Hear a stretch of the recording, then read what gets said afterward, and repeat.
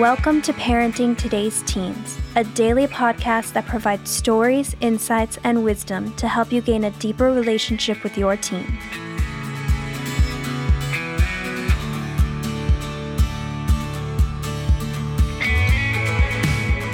On today's episode, Mark Gregston sits down for a conversation with a couple of Heartlight's teens. For the past 2 decades, Heartlight has become the country's premier residential counseling center and boarding school for struggling teens. Founded in 1998 by Mark Gregston and his wife Jan, Heartlight is a program that not only modifies behavior, but one that seeks to offer a unique, transformative journey through a relational experience that offers counseling, small group therapy, academics, and activities. We hope you find encouragement as you listen to these stories today.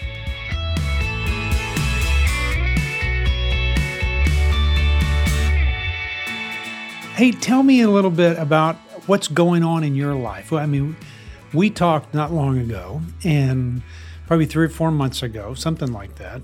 Yeah. What's going on in your life the last 3 or 4 months? I've been at Heartlight for like 9 months. Wow. And I'm level 4, so hopefully I'll be out of here very soon. My parents keep saying I'm so mature. Like they're ready for me to come home. And like my faith is growing, like my relationship with God is getting really good. Yeah.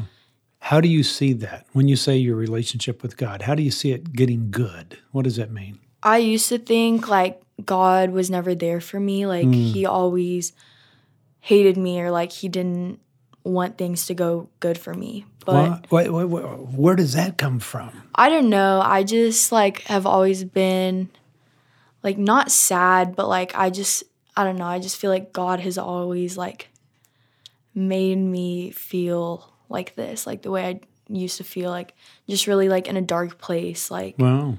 But lately he's been there for me. So.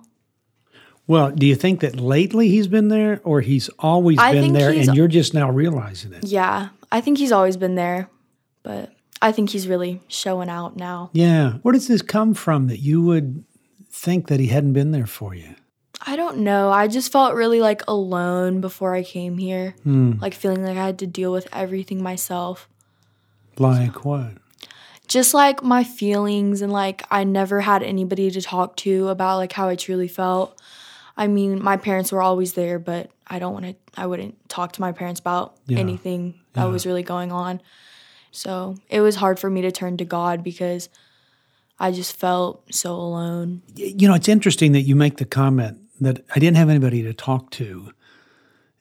You know, your culture, teen culture, people don't talk a whole lot. Yeah, it's like there's people to talk to, but it's very shallow. Yeah. And so then you get into an atmosphere like Heartlight where it goes far beyond that. And so the little games that everybody plays before you get here, it doesn't work when you get here. Yeah, it was really hard for me coming here and like being in a group, and they're like, well, so what's your life story? Like I've never had to think of my life story before I'd come here. I've never had to think about some of the things that people ask me. Like what? What surprised you? Just coming here and everybody being so open about their past. Like I'm always like very ashamed of my past. I always have been. And being here is like kind of like opened my eyes that like it's nothing to be ashamed about anymore. What were you ashamed of? I was kind of ashamed of like being adopted because I felt very like different from like my family and just like everybody, because I didn't know that many people like who were adopted before I came here. Really? Yeah. I only knew like 2 people. But when I came here, I don't know. I just felt like everybody was so like understanding and everybody could relate, because everybody here kind of has like somehow maybe like a similar past.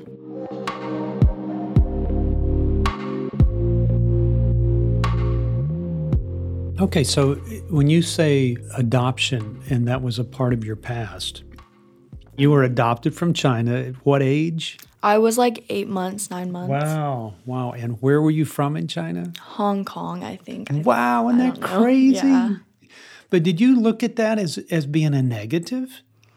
I mean, kind of. Like, it was just kind of weird, like, growing up. Like, people were like, you don't look like your parents. And I was like, well, yeah. Really?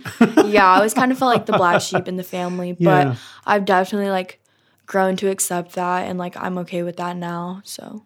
So, I mean, do you feel like part of you was always ignored about this adoption thing, that nobody spoke to the issues of adoption? Or yeah, I think, like, I've always grown up knowing, so it was never, like, a surprise to me. Yeah. But, I mean, I had never talked to my parents about it. Like, it was never, like, a sit down, like, so this is, like, how it is, and, like, that's normal.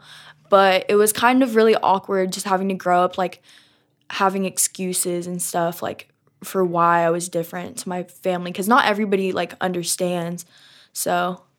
What do you mean understands what it feels like to be different? Yeah, what it feels like and, like, what really adoption is. Like, adoption's, like, bigger now, so it's not, like, as big of, like, an unknown. Yeah. Well, you know, I think what happens is that the way that you think has changed. I mean, just because you're older and you start thinking not concretely with all the answers. I was adopted and somebody gave me up and I came to the United States and, you know, but now it's somebody abandoned me. Somebody did leave me. And you deal with those comments at age 12 and 13 when you start to think more abstractly. And I think it's interesting when you say that God just ignored me or didn't pay attention to me, and those feelings that you had, I bet you they're wrapped in there somewhere. Yeah, the whole abandonment and, like, just all of, like, the adoption, like, kind of, like, started as, like, a belief. And I've been trying to, like, kind of change that belief because it's not completely true. Like, yes, I was abandoned, but I can grow from that, and I am loved. Yeah. So.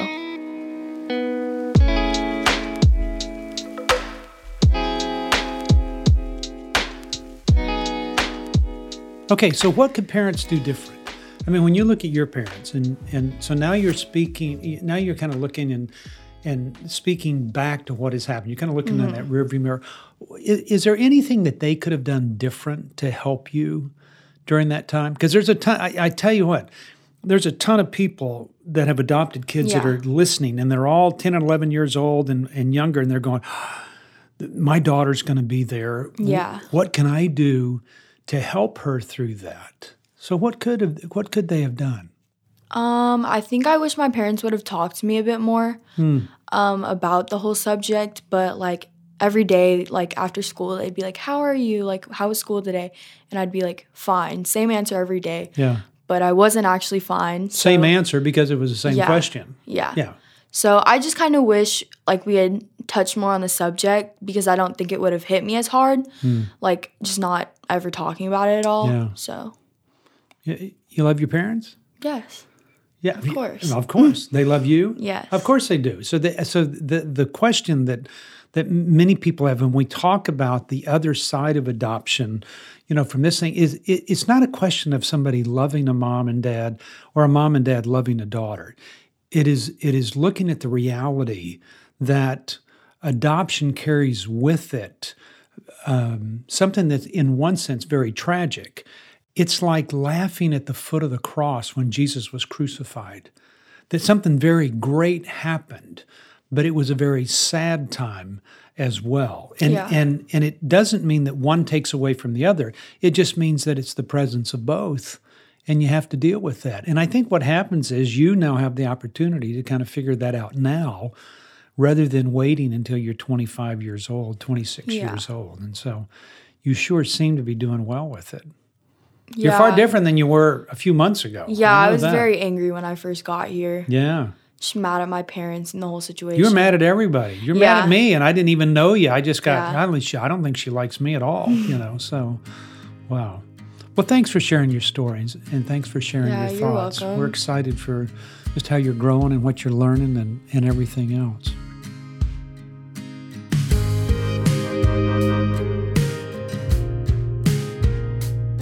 You love your teen, but lately, you don't recognize them. Your daughter starts talking, acting, and dressing like a total stranger. Your son loses all interest in engaging. You tiptoe around them, trying to get through, but unable to overcome the sudden distance between you. What happened? You're not alone. Situations like this are normal, even in the most wonderful families. Mark Gregston has walked with thousands of families going through difficult times with their teens, and even experienced it firsthand. He's helped them navigate their teens' most difficult years, and he can help you too. In his book, What's Happening to My Teen, Mark shares stories of change, hope, and compassion that will give you insight and wisdom into what's happening in your home and in the heart of your teen. It's not a magic spell to fix everything, but it can give you encouragement and practical advice for the road ahead. You can order What's Happening to My Teen by visiting parentingteenresources.org. Hey, Sam, thanks for being a part of the program. This is really Samantha, but we're going to call her Sam. You're here.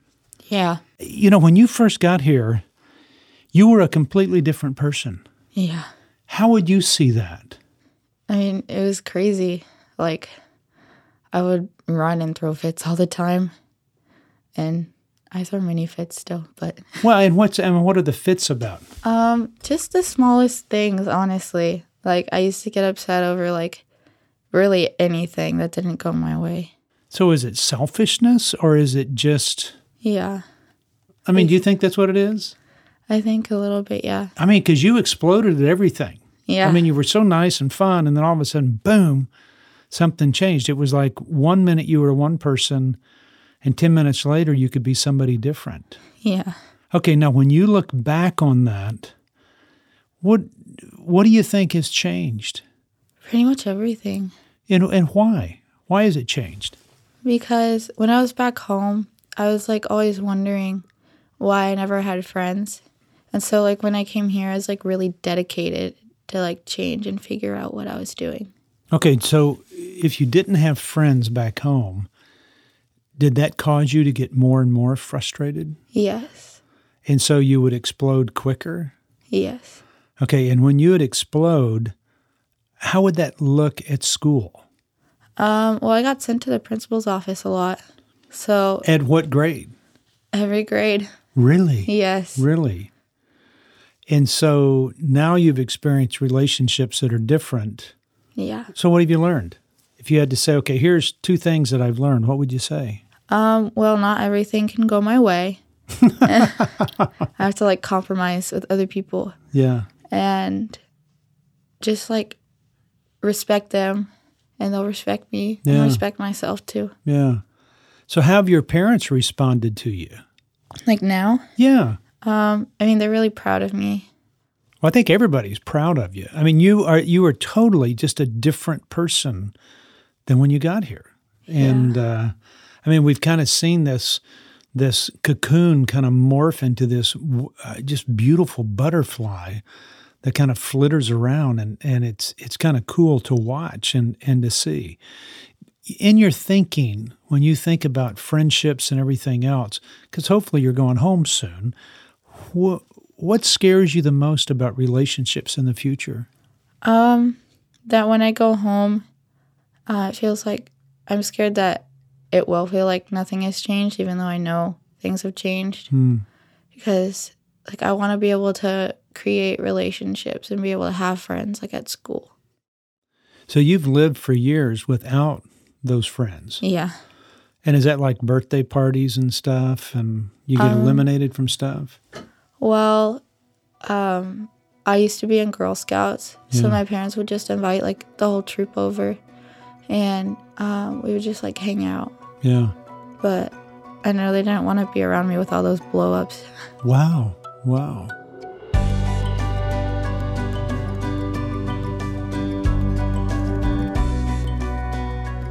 If you had to describe your relationship with your parents before you got to Heartlight, tell me about that. It was a lot of arguing. We were never, like, on the same page. It was hard to talk to them because it was like they couldn't really understand it. Yeah, so how would you describe it now? Awesome. Because, like, I'm talking through things so that they can understand. And I mean, it's just nice because we're working together on things. Yeah. Well, it'll make a big difference when you go off to college or whatever. What are your plans after you graduate from high school? Yeah, I'm going to go to college. Yeah. So it's going to make a big difference. It's going to make a difference on who you meet, who you marry. It's going to make a difference on your relationship. You're going to find out when you have kids how selfish you really are. I think every parent feels that because you can't be selfish and be a parent. So you just kind of start losing yourself in the midst of it. And I joke about that a little bit, but there is some truth in that. Even when you get married, you find out how selfish you are. And so you would come to that conclusion eventually anyway, that you can't rotate your life around you, that it's got to be, by giving yourself to others and be more concerned about other people and show interest in them rather than always thinking about you. You would have learned that eventually, maybe the hard way, but now you've learned it in a good way. And if I learned it over time in life, if I didn't come here, I'd still not be the same person that I'm going to be from being here. Yeah, yeah. So what have you hated the most about living away from home, and what have you loved the most? I miss being able to play games whenever I want, like video games. Yeah. Right now, being in cabins is pretty nice. Being able to, watch TV sometimes and just have, my own self-care night with my roommate. Yeah. And cabins, for anybody listening, when kids get to Heartlight, they're all in one house, and then they move up, and there's a little bit more freedom, and then they get their own cabin at the end of it. It's kind of an encouragement, and so it's just them and another person and maybe two other people that they get to, just have their own independence more than anything else. They earn it. And you've definitely earned it. Yeah. Because we wouldn't have put you there at the beginning of this whole thing. Was there a time that you said, or that you woke up and said, this is what I need to do different? That it just kind of clicked like that? Well, I had the help of staff for sure to help me figure it out. Yeah. But, it never really just, clicked that easily. There was this one time, I like doing puzzles, and one of my old staff was, sitting with me. Yeah. And I was telling her how when I do a puzzle, I always focus on, the piece and the place around it instead of looking at the big picture. And then I was like, wait a minute. And I was like, that sounds like life. Yeah. So do you think you've always focused on the little things? Yes. You can't see the forest for the trees, that comment. You can't see the big puzzle, the final picture, because you're always looking at those little pieces and how they fit or how they don't fit. Until I take a step back and just see what the puzzle looks like. Yeah. So a different perspective on things. Yeah. Wow. Okay, so how do you think when did your parents start to see some changes in you? And when did they start communicating that to you? When our phone calls started getting deeper instead of just me telling them about my week. I now talk to them about counseling homework and how I feel about certain situations, and they give me their advice on things. You think that's pretty important for you to share that stuff? Yes. Okay, so evidently they've allowed you to share that stuff. Have they stopped doing things that kind of provoked you in the past? Yes. Like what?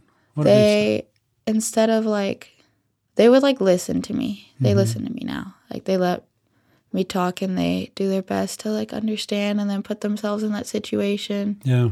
And they tell me for future reference I could do this, try it, instead of just being you should have done this. Yeah, it's not a lecture, it's more of a suggestion and a Yes. discussion. Well, I know this. You got two wonderful parents, and those two parents have a wonderful kid in you. It's just neat to see this transformation kind of happen, and it's because you've worked hard and you've done a good job, and so we're proud of you. Everybody's you. proud of you here.